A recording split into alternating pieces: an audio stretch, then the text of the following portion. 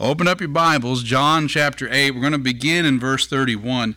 Now, this is the same set of outlines, in case you're my brother looking for the outline in the pew, that's entitled Conflict with the Pharisees Exposed. We looked last time at the discourse on the light of the world as part of this conflict that the Lord exposes.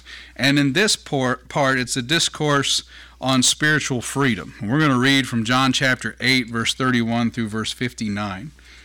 Then said Jesus, and it gives us the audience, to those Jews which believed on him. As we wrapped up the text last time, we noticed that even though there were some mean words in what the Lord had presented in his discourse, some believed. And that's who he's addressing here. To those Jews. Why just the Jews? Not to the Gentiles yet. And we just concluded the Feast of Tabernacles. So hopefully that kind of brings us back into the context of where we're at here. He says, if ye continue in my word, then are ye my disciples indeed. Well, that lines up with follow me. And ye shall know the truth, and the truth shall make you free. Free from the death that was spoken of above in our previous section, but also the free from the result of sin debt, free from what's tied to our own depravity. And they answered him, we be Abraham's seed, and were never in bondage to any man. How sayest thou, ye shall be made free? Jesus answered them, verily, verily, I say unto you, whosoever committeth sin is the servant of sin. And the servant abideth not in the house forever, but the Son abideth forever. If the Son therefore shall make you free, ye shall be free indeed. I know that ye are Abraham's seed, but ye seek to kill me, because my word hath no place in you. I speak that which I have seen with my father, and ye do that which ye have seen with your father. They answered and said unto him, Abraham is our father.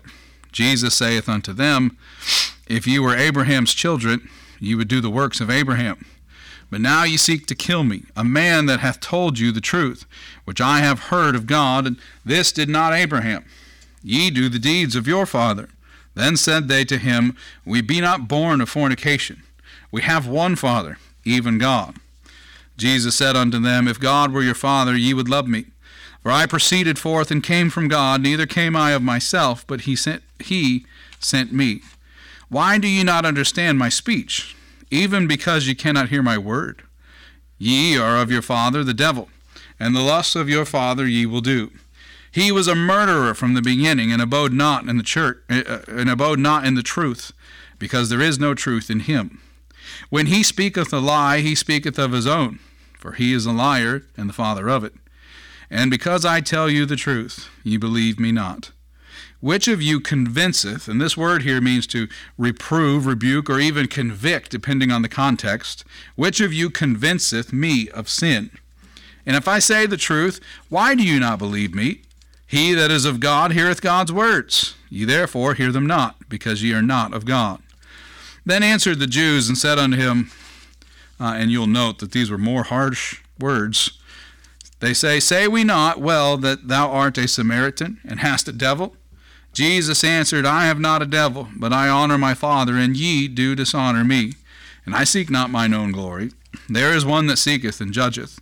Verily, verily, I say unto you, if a man keep my saying, he shall never see death. There's another promise that's tied to follow me. Follow me, ye shall never see death. Then said the Jews unto him, now we know that thou hast a devil. Abraham is dead, and the prophets. And thou sayest, if a man keep my saying, he shall never taste of death. Art thou greater than our father Abraham, which is dead? And the prophets are dead. Who makest thou thyself? Whom makest thou thyself? Jesus answered, if I honor myself, my honor is nothing. It is my Father that honoreth me, of whom ye say that he is your God. Yet ye have not known him, but I know him. And if I should say, I know him not, I shall be a liar like unto you. But I know him, and keep his saying. Your father Abraham rejoiced to see my day, and he saw it, and was glad. Then said the Jews unto him, thou art not yet 50 years old, and hast thou seen Abraham? Jesus said unto them, verily, verily, I say unto you, before Abraham was, I am. Then took they up stones to cast at him, but Jesus hid himself, and went out of the temple, going through the midst of them. And so passed by. Heavenly Father, Lord, as we consider this text, please, Father, keep fresh in our minds the context, the audience, the recent events that preceded this, Lord. Help us to feel the reality of this moment in the Lord's ministry as we continue this study, to understand that these aren't merely mean words, to understand the truth that you had for your Son to display for your people, for these that are in the Scriptures declared at the beginning of this text to believe.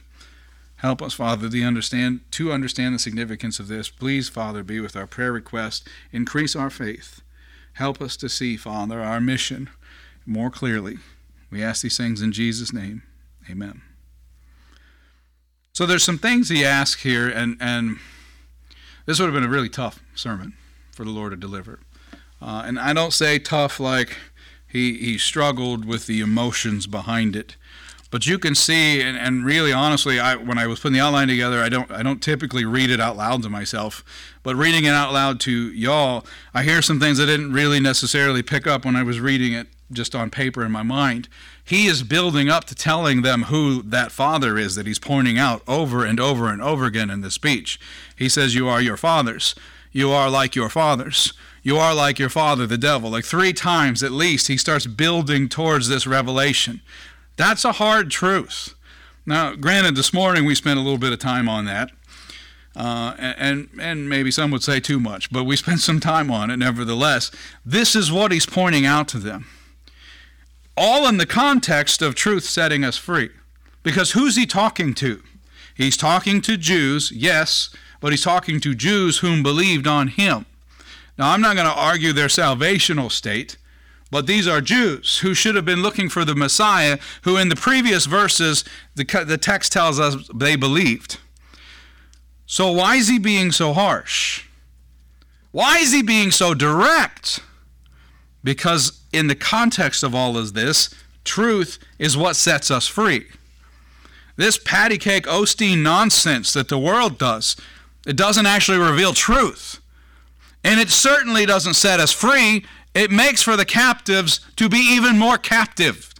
It's a wolf in sheep's clothing seeking to act as one and then lead. Taking God's people, taking the mercy of God and turning it unto lasciviousness, which is what Jude is talking about in our Sunday school study. I love it when these studies line up in such a way that we get to see it that way. The Jews who believed in verse 30 were admonished to prove their faith by faithfulness. And what did we talk about today? The same. You're not saved because you have faithful deeds. You're not saved by works lest you should boast. You're saved by the grace of God. But we're called to prove our faithfulness. How do we do that? 2 words. Follow me. They couldn't do it because they couldn't see who they were acting like their daddy was. They kept confessing Abraham to be their father, the friend of God, as we know from our Genesis study. And yet they didn't understand how Abraham would and did handle the Lord Jesus being in his midst. They didn't understand the truth, and therefore they couldn't be set free. Faith in Christ makes one a child of God, but abiding in the Word and knowing and living the truth makes one a true disciple, a true follower of the kingdom. Why do we repent? Both John the Baptist and Jesus both said, because the kingdom of heaven is at hand. This is what we are going toward. The purpose of the Christian is to follow him.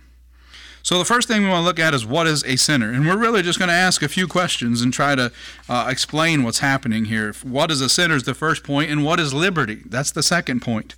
Jesus defines for us here how a sinner is whosoever committeth sin. They're the servant of sin. They're not merely the doer of sin, they serve it.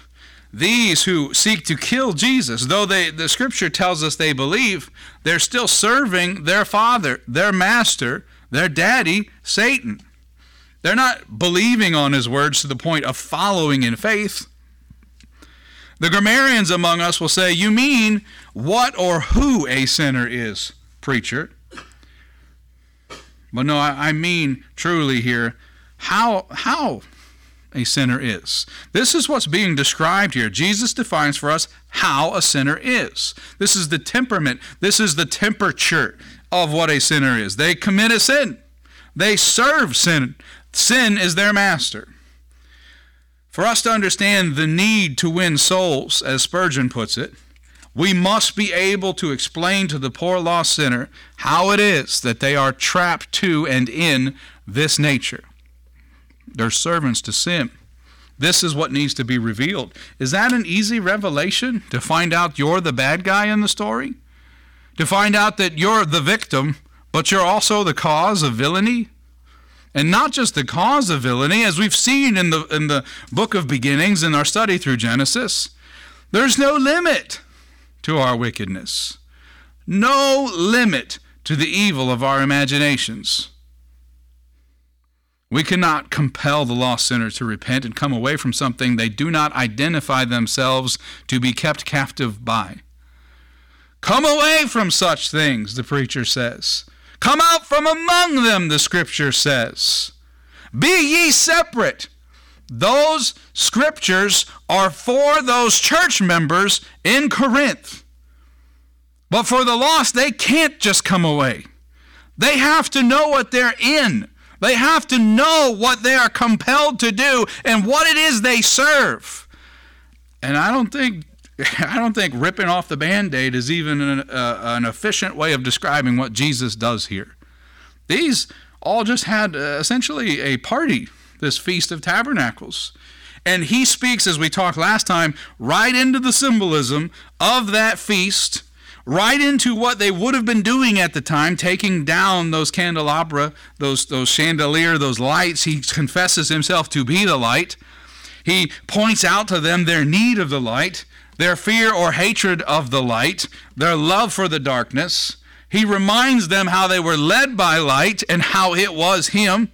Here, he reminds us that before Abraham was, I am. He speaks to himself as not only being there when Abraham was, but being an element, an active agent in creation itself, as we saw at our study in Genesis at the beginning. They don't know him.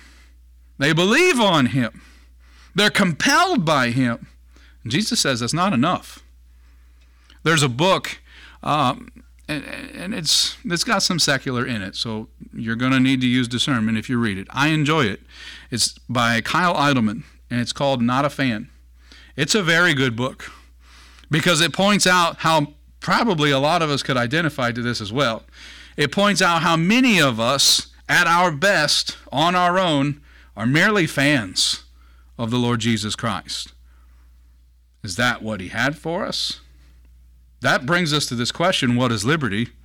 Were we freed? Did he go to the cross merely for us to be crazed fans sitting in the dog pound? Fans of what he did, but not followers and participants in what is ongoing, what he's still doing?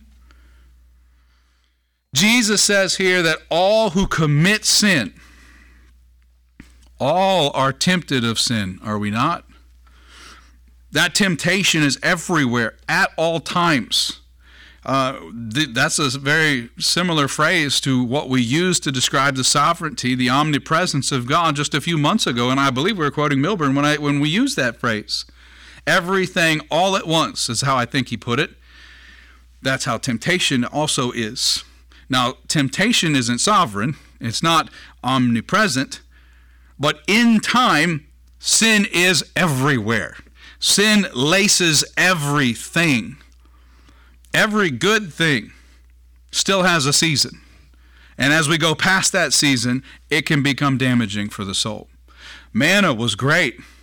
And if they were to eat it when they were to eat it and not try to save it, manna in the portion that they were instructed to eat it gave them everything they needed. Manna saved up and stored outside of the Sabbath saving, wormed. It went bad. It went corrupt. If that can happen to this thing that's simply named manna because they don't know what it is, but it fell from the heavens by God himself, then we should give credence to the fact that everything has a season. And moderation is a word that we as Christians should really get to know very, very well. Can good things come from Facebook? I think that virtual conference was probably a good thing. I think our sharing of our sermons is a good thing. I think witnessing to other individuals on Facebook is a good thing. I think sharing half-naked pictures of yourself is a bad thing.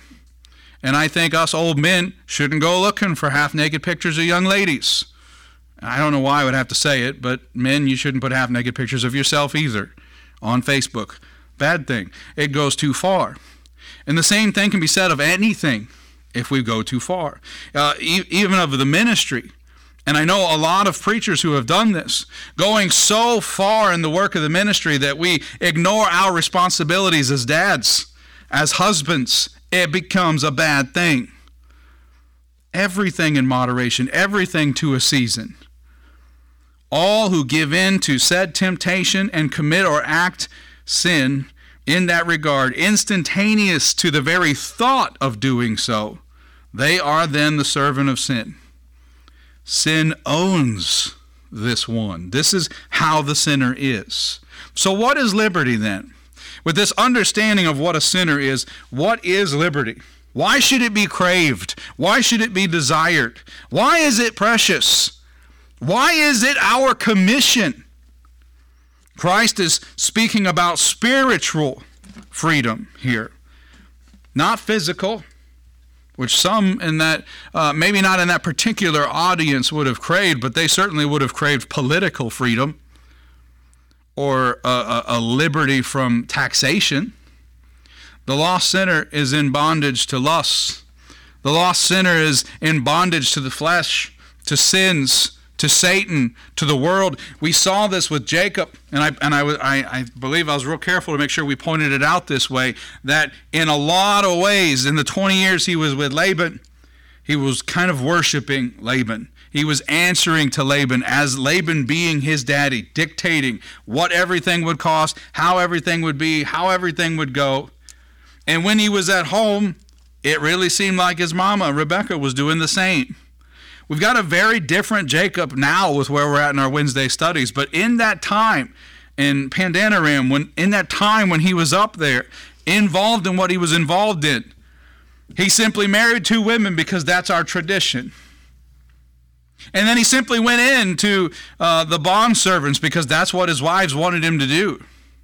It was the whole Mandrake deal after all. You have to do it now. We don't see a man standing on conviction. We see a man standing on other people's sand and sinking. Titus 3:3, for we ourselves also were sometimes foolish, disobedient, deceived, serving diverse lusts and pleasures, living in malice and envy, hateful and hating one another. Who would choose that for themselves? If I said, act now, call this number, $19.99, 7 easy payments, you can have this. Foolishness, disobedience, deceived constantly, serving diverse lusts and pleasures, living in malice and envy, hateful and hating one another, you'd say, no thank you. But if I said, I'll give you a new Corvette, you say, well, just how hateful, how foolish, how disobedient. Or you might say, I don't drive a stick. I don't know about Eddie, but I wouldn't drive a Corvette. It wasn't a stick. That's not much fun at all.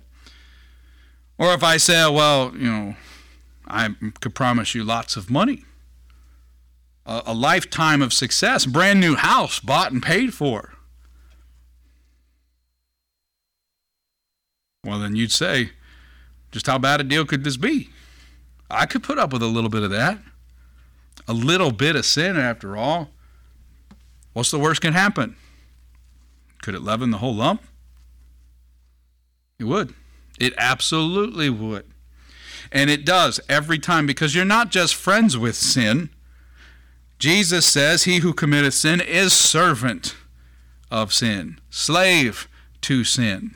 Think about a little white lie and how many more lies you have to invest to keep it real, and how long you have to live on pins and needles praying no one finds out, and all the deceit that Rachel's going through in our Wednesday night study right now to make sure no one knows she's the one who took the idols.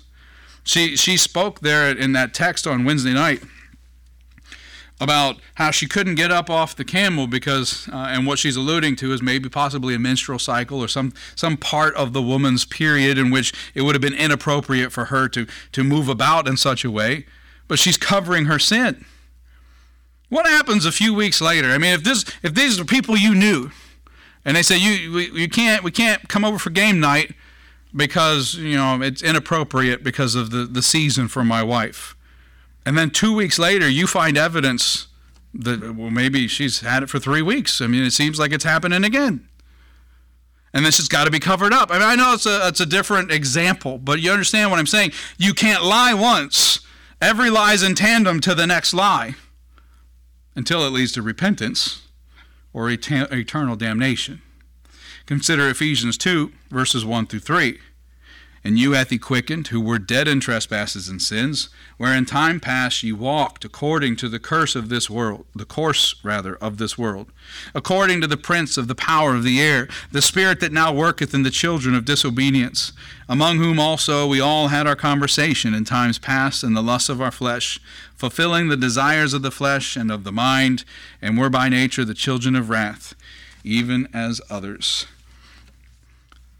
Sin, like a type of infection, but much worse, convinces its servant, its slave, that they are fulfilling all their wildest dreams, fulfilling their desires, as it says here, the desires of the flesh, the desires of their mind. But we are not going to understand what liberty is without considering the cost. What did it cost them to do that? What did it cost them? What did it cost Jesus for our freedom? For this liberty we're talking about, what did it cost? By receiving the truth in Christ, the slaves are set free. The truth set them free, as he says here. Jesus' opponents, of course, appealed to their human advantages. We are Abraham's children. How dare you say that we are slaves? I am a manager. I am rich. I am very happy in life. How dare you say things that I don't agree with? How dare you make accusations that Satan is my father? No doubt they were offended. Jesus had a way in this discourse of getting right to it. Stirred them up. It got them good and angry to the point where they were lashing out and saying, Abraham is our father. And he gives them examples of how they don't live like it. And they were still missing the point. But he goes right to it. You're living like your father is Satan. Follow me. They said the same thing to John the Baptist. Matthew 3, 7 through 9. When he saw many of the Pharisees and Sadducees come to his baptism, he said unto them, O generation of vipers, who hath warned you to flee from the wrath to come? Bring forth therefore fruit, meet for repentance, and think not to say within yourselves, we have Abraham to our father. For I say unto you that God is able of these stones to raise up children of Abraham. I don't know who's more direct between that from John the Baptist and that we read as our text from the Lord Jesus. This is a hard subject amongst our people, and I'm going to bring it to home for you because I've seen it firsthand. Your daddy being Joe Wilson doesn't make you a saved person, doesn't even make you a Landmark Baptist. Your daddy being Milburn Cockrell, James Hobbs, whoever you want to put in the blank, my kid's daddy being me is not going to save them. And it certainly doesn't give me a pass for praying for their salvation. You being the grandchild of Milburn Cockrell, man, you heard some great preaching, and you have access to thousands of wonderful sermons and writings. But you never lifting a finger to read them. You never lifting a finger to read Scripture. You never considering the estate of your soul is not going to lead to your salvation because he knew the truth. He worked hard. I promise you, just the taste I've had of what he's left behind. He worked hard because he loved God the Father. But if you don't love God the Father, you won't be in heaven. If you're not born again, Notice it says there, it doesn't say if your kinfolk are not born again. It says if you are not born again, you will not see the kingdom of heaven. This is personal, beloved. Jesus came right at their throats because it was about them, not Abraham. He literally tells them, I'm well aware of Abraham. I'm well aware of his situation. Man, if he wanted to preach long like me, he could have gone into a couple of famines and given some examples of what Abraham could do. But we need to take this very seriously. I don't really love that our sister churches, ourselves included, hang on to such lineages. I'm sure if Milburn were here now, he'd tell you I was but a man. I tell you I'm but a man. And I've heard Joe and the other name that I mentioned and many, many, many other preachers, Doyle Thomas included, say the same thing. I am just a man. And I was as much a sinner as any one of you. Maybe worse, probably worse. My salvation won't save my brother. My salvation won't save Zebediah or Liviana.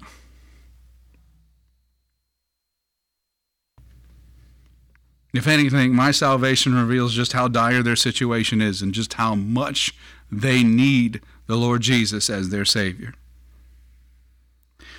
They make a comparison, and something we need to consider in tandem with the idea of what is liberty. There's a comparison here between divine sonship and Abrahamic sonship. And it's happened there with John the Baptist as he addressed the vipers, Pharisees and the Sadducees. And it's happening here. Jesus made a distinction between Abraham's fleshly seed there in verse 37 and Abraham's spiritual children there in verse 39. So consider what we see in Romans 4:11. And it's speaking of Abraham, and Abraham received the sign of circumcision. Another example of something carried further than what it was intended to. That became a trap, a stumbling block for believers. A seal of the righteousness of the faith which he had yet being uncircumcised, that he might be the father of all them that believe. Though they be not circumcised, that righteousness might be imputed unto them also. Galatians chapter 4, verses 22 through 29. For it is written that Abraham had two sons, the one by a bondmaid, the other by a free woman. And what a picture here. We could go a long way with what we see in Galatians 4, and Lord willing, we still will at some point. But he who was of the bondwoman was born after the flesh. Remember, Sarah said, go unto Hagar and have a baby with her, because she was convinced that she would never have a baby. Her womb was closed. He was the bondwoman was born of the flesh, but he of the free woman was by promise, which things are an allegory. For these are the two covenants: the one from the Mount Sinai, which gendereth to bondage, which is Agar.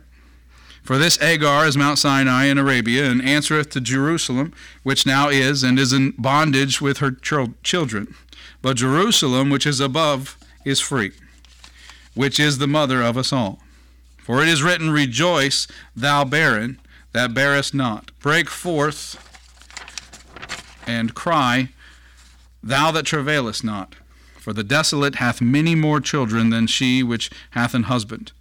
Now we, brethren, as Isaac was, are the children of promise. But as then he that was born after the flesh persecuted him that was born after the Spirit, even as it is now. And if you recall, in our Genesis study, Ishmael was sent away because Sarah felt that he was persecuting her son Isaac. And that continues to this day. Those that believe being persecuted by those that do not. People reject Jesus because they confuse the physical and the spiritual. Jesus spoke to Nicodemus about a spiritual birth, but he asked about a physical birth. Remember, he said, you must be born again, and Nicodemus responded, should I return unto my mother's womb? I don't know if he meant it comically. I don't know if he was sneering when he said it, but it certainly would have seemed like a ridiculous notion, as much as it would today. Actually, maybe today it would be less ridiculous because we've got a lot of craziness happening now, but it would have seemed very unlikely that Jesus was going to encourage him to return to his mother's womb. Christ offered the woman at the well eternal life, living water, but she talked about literal physical water. She talked about the inappropriateness of her accessing the water, knowing of her uncleanness. She knew more about her spiritual condition in John 4 than Nicodemus seemed to know in John 3. I don't know if we've ever thought about it that way. She didn't know everything, but she knew she was unfit. That's a great place to start. But there's a third type of sonship, one that Judas Iscariot was very familiar with, a satanic sonship. Jesus pointed out the characteristics of the children of the devil in his discourse here. In verse 37, he says, they will not give place to the word of God. Verse 39, he says, they trust in the flesh, human birth, works, for example. In verse 40 and verse 44, he revealed that they hated him. They were seeking to kill him, which we saw earlier in John 8 as well. He revealed that Satan is a murderer and that his children imitate him. In verse 42, he revealed that they do not love Christ, the satanic sonship. They do not love Christ or the things of Christ. He's identifying for them the characteristics of the Father that they were pursuing, that they were following. That's what this is all about. Who are you following? Here's what your steps reveal about who you're following. They do not love Christ or the things of Christ. They do not understand the Word. They're blinded by Satan, according to verse 43. They are liars and love lies more than the truth, verse 44. They will not hear the Word of God. They hate it, verse 47. Remember, these children of the devil, especially those in the crowd that he was addressing here, were not grossly immoral people. They were self-righteous, religious people who rejected Christ. These aren't the filthy malefactors that would be on the right and the left hand of Jesus on the cross. These are Jews. These are the faithful ones, the overly religious ones that attended the Feast of the Tabernacles. Not all attended all the feasts, by the way. The backsliders, just like us. But these are the ones who came. Not only the ones that came. Anybody go to college in here? Anybody get A's ever in their life? You've seen the students who John's like, you've seen the students who stay after? That's these guys. The feast is over. So, he's not talking to grossly immoral murderers. He's talking to the ones so faithful in attending to their religious requirements, they stayed after. And he says, your daddy is Satan. Your works reveal that he is the one you follow. Uh-oh. What's that say about us? Go back tonight and read John 8, both discourses, and consider the fact that, well, one was a publican, one was a Pharisee. Which one are we? He's not talking to grossly immoral, dirty sailors that sleep with hookers and kill for a living. He's talking to religious folk. He's talking to those that trust that they're good enough.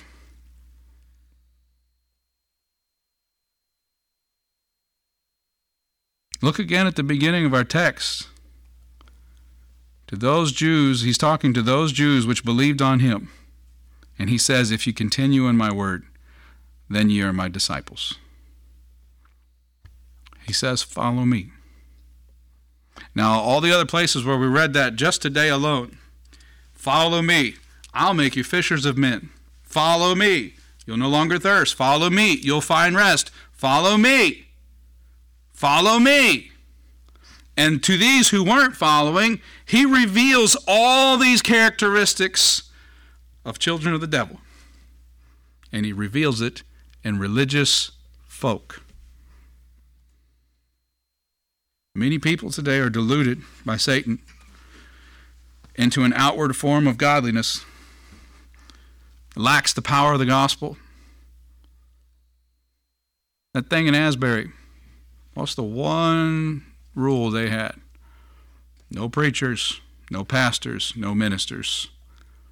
I'm sure they had other rules, but that's the one that made news.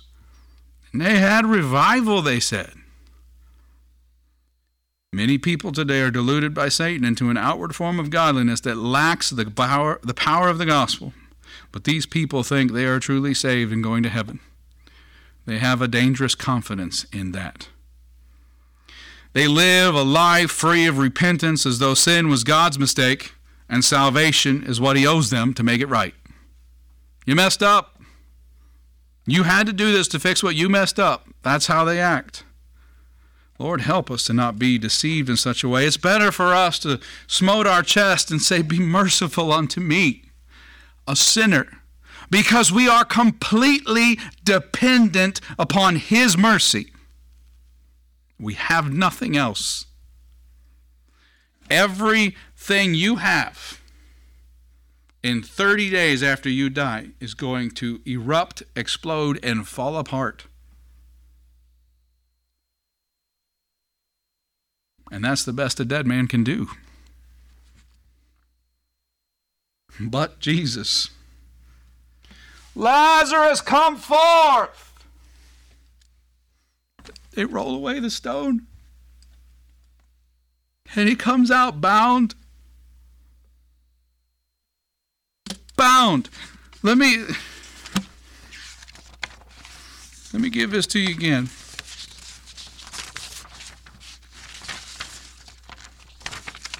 No, it's in here because I read it. 24 to 72 hours after death, the internal organs decompose. 3 to 5 days after death, the body starts to bloat, and blood-containing foam leaks from the mouth and the nose, which is one of the reasons they had the handkerchief that they put over the faces of the dead. 4 days. His sisters say 4 days. You could have brought him back. You could have saved him. I believe you could have done it, but it's been 4 days. You're late. He's dead. Those things I just read to you. Human bodies still work the same way, if not worse now than they did then, because of what we feed them. But his body would have already been in the process of doing that next step. What's come forth sound like? Follow me. Comes out. He's got a seat at the supper table in the very next chapter. Judas is going about doing the same thing he was doing before, not even changed between the two chapters. Well, I bet Mary and Martha felt it. You know Lazarus did. Well, what all happened? Did everything go back in? Everything settled down? I don't know, and I don't need to know. What I need to know is he said, come forth. He said, follow me. And this ignorant, incapable, dead man that could do nothing but decompose followed. Can he not save the hardest of hearts in this room? Well, he caused Lazarus to come back. If he wants you, you don't stand a chance, I guess is a good way of putting it. He's going to get you. Praise the Lord. Praise the Lord, there's nothing that binds his will. Praise the Lord, there's nothing that influences his grace.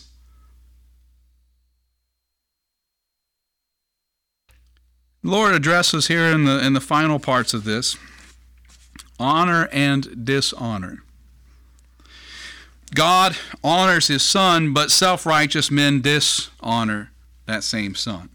They dishonored him verbally by calling him a Samaritan. We see that right in the middle of it. And by accusing him of having a devil. They even take offense to his words about him calling their father the devil, saying that they weren't fornicators. They were worse, really, based on what he revealed. We should also note here that these very religious, and go back to John 4, Remember this morning we read the Samaritan woman says that you say that Jerusalem is the place where we should go to worship, and he says there's coming a day in which there or even in this mountain, it all changes. Worship is not what we've thought it was. She wouldn't have been worthy to come to this feast. But here it's revealed that they call him a Samaritan, and they considered, these hyper-religious individuals considered Samaritans scum of the earth. Mixed breeds. Dogs. Jesus told them that Abraham saw his day and rejoiced. How did Abraham see Christ's day? How's that possible? Same way we will, by faith. There's that doctrine again. Listen to Hebrews 11, verse 8 through 16. By faith, Abraham, when he was called to go out into a place which he should after receive for an inheritance, obeyed. And he went out, not knowing whither he went. By faith he sojourned in the land of promise, as in a strange country, dwelling in tabernacles with Isaac and Jacob, the heirs with him of the same promise. For he looked for a city which hath foundations, whose builder and maker is God. Through faith also Sarah herself received strength to conceive seed, and was delivered of a child when she was past age, because she judged him faithful who had promised. Therefore sprang there even of one, and him as good as dead. So many as the stars of the sky in multitude, and as the sand which is by the seashore innumerable. These all died in faith, not having received the promises, but having seen them afar off, and were persuaded of them, and embraced them, and confessed that they were strangers and pilgrims on the earth. For they that say such things declare plainly that they seek a country.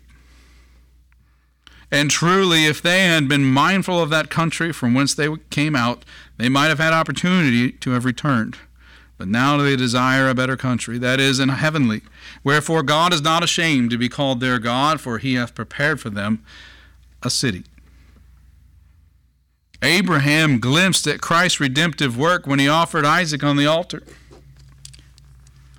One of the most emotional chapters in Genesis. You go read Genesis 22 if you hadn't read it lately. Compare it to Lazarus. Compare it to our redemption. What a beautiful piece of scripture where a faithful man of God rises up early, prepares the necessary tools to sacrifice, to offer his son. His son he waited so long for, Isaac, to offer him as an offering unto God because he was commanded to. There's some of us that won't get out of bed and come to church, and we've been commanded to. Abraham got up early to kill his son because he was commanded to.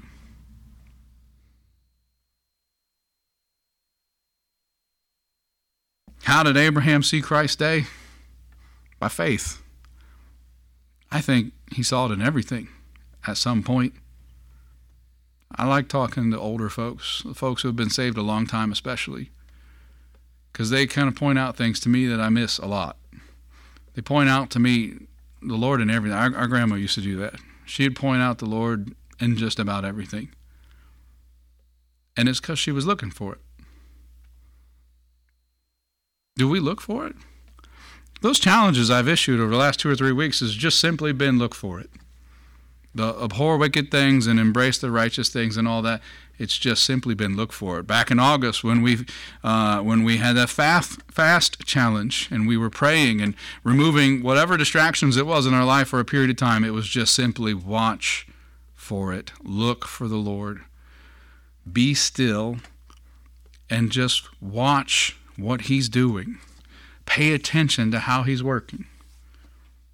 In August, there were some of us that didn't think they'd ever have a baby. A year and a half ago, there were 2 other people that thought they were done, thought they'd never get another one, that their baby-making season ended with 3 miscarriages, and that was it. There's one among you today who a few years back fell. He was just getting groceries. Fell and went through a short season of terror in the days that followed. He's still dealing with a lingering neck injury. At some point, he was given a diagnosis of possible epilepsy. A few months later, his wife fell off a mezzanine, fell on her arm backwards.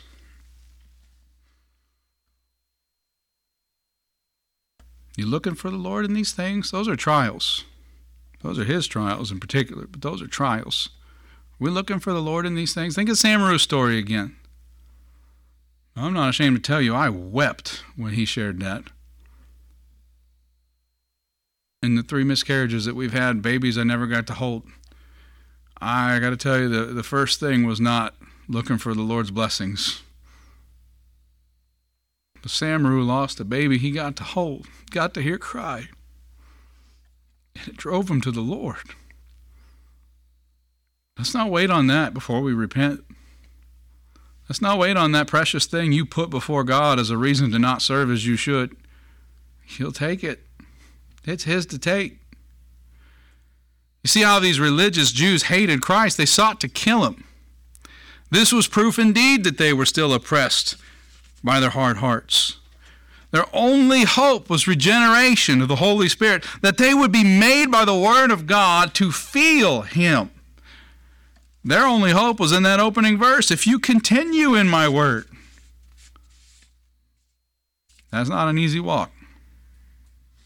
If you bring any part of yourself to that walk, it's going to be really difficult. This is why he says, die unto yourself, bear your cross and follow me. Jesus claimed to be Jehovah God when he said, before Abraham was, I am, there in verse 58. Think back to Exodus 3:14 where it says, and God said unto Moses, I am that I am. And he said, thus shalt thou say unto the children of Israel, I am hath sent me unto you. Moses there was looking for an easy way to, I'm thinking this is it anyway, because this is what I went through when I surrendered to preach. Moses is looking for an easy way to present this thing he's being sent to the Pharaoh to say, an easy way to present it to the people, some kind of credibility and authority to say, God sent me, and that's going to sound crazy. Jehovah wanted me to stop by. Oh, you talk to God. I mean it. Fiery bush. What? And God gives him the keys. When he heard this, he was probably like, yes, this is exactly the answer. Tell him I am that I am sent you. Careful what you pray for, because I bet Moses thought, yeah, that's the answer, huh? I am that I am sent me. It's no great feat if he tells us some secret password to get all these hearts to open up. He says, have faith. He says, follow me. Common sense says, if I go to the king and the scepter's not lifted, I could die, Esther says. Common sense says, Moses goes back into the house of Pharaoh, and they knew him, read the scriptures, and says, God said, let my people go. The easy solution for Pharaoh is to kill him. He was supposed to die anyway. But God said, this is my plan.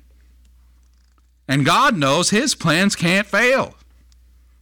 But we have to follow after him. Satan's lie is that Jesus Christ is not the Son of God. Consider, and we're closing, I promise. Consider 1 John chapter 4, first 3 verses. Beloved, believe not every spirit, but try the spirits whether they are of God. Discernment. Because many false prophets are gone out into the world. Hereby know ye the Spirit of God. And here's how. Every spirit that confesseth that Jesus Christ is come in the flesh is of God. And every spirit that confesseth not that Jesus Christ is come in the flesh is not of God. And this is that spirit of Antichrist, whereof ye have heard that it should come, and even now already is it in the world. Preacher, indeed are we fighting a spiritual war? John writes right here, it was already in the world. This is in his day. It was in the world before that. There's no reason for us to think we're not still there. The truth proclaimed to set the captives the truth that was proclaimed here to set the captives free is that God gave his only begotten Son, that whosoever believeth in him should not perish. And if you think about it, he alludes to all of this in his discourse, but have everlasting life. For God sent not his Son into the world to condemn the world, but that the world through him might be saved. He that believeth on him is not condemned, but he that believeth not is condemned already, because he hath not believed in the name of the only begotten Son. Yep, it's John 3 again. John 8 is his, not truly public, but to the Jews, openly to the Jews, is his teaching of what he taught Nicodemus back in John 3. Nicodemus wasn't looking for it that night, but basically he got the preacher's outlines. He asked a silly question, didn't he? Which we talked about this morning. There are no silly questions. He came asking a silly question at the beginning of John 3, in the darkness of night. And Jesus handed him his outlines, the same outlines he was going to give the Jews, the faithful religious Jews, faithful to their religion Jews, in these two discourses. We saw it in both halves of this outline. It was spoken there in John 8:24, ye shall die in your sins, for if ye believe not that I am he, ye shall die in your sins. He said in John 3, you're dead already. You're condemned already. And reiterated it for us in John 8:28. When ye have lifted up the Son of Man, then shall ye know that I am he. Which of course points back to John 3, that he must be lifted up, like the brazen serpent. What a wonderful illustration of discernment. Is this true? Compare Scripture to Scripture. It's absolutely true. John 8 agrees with John 3, which agrees with the event with Moses and the brazen serpent, when all were bit and were dying. All of this echoes from beginning to end because it is the truth of God's Word. Can we believe and follow? Will we indeed be set free? Is there truly rest in Christ Jesus? It's as true today as it was then. May the Lord open up our hearts and give us understanding and cause for us to repent.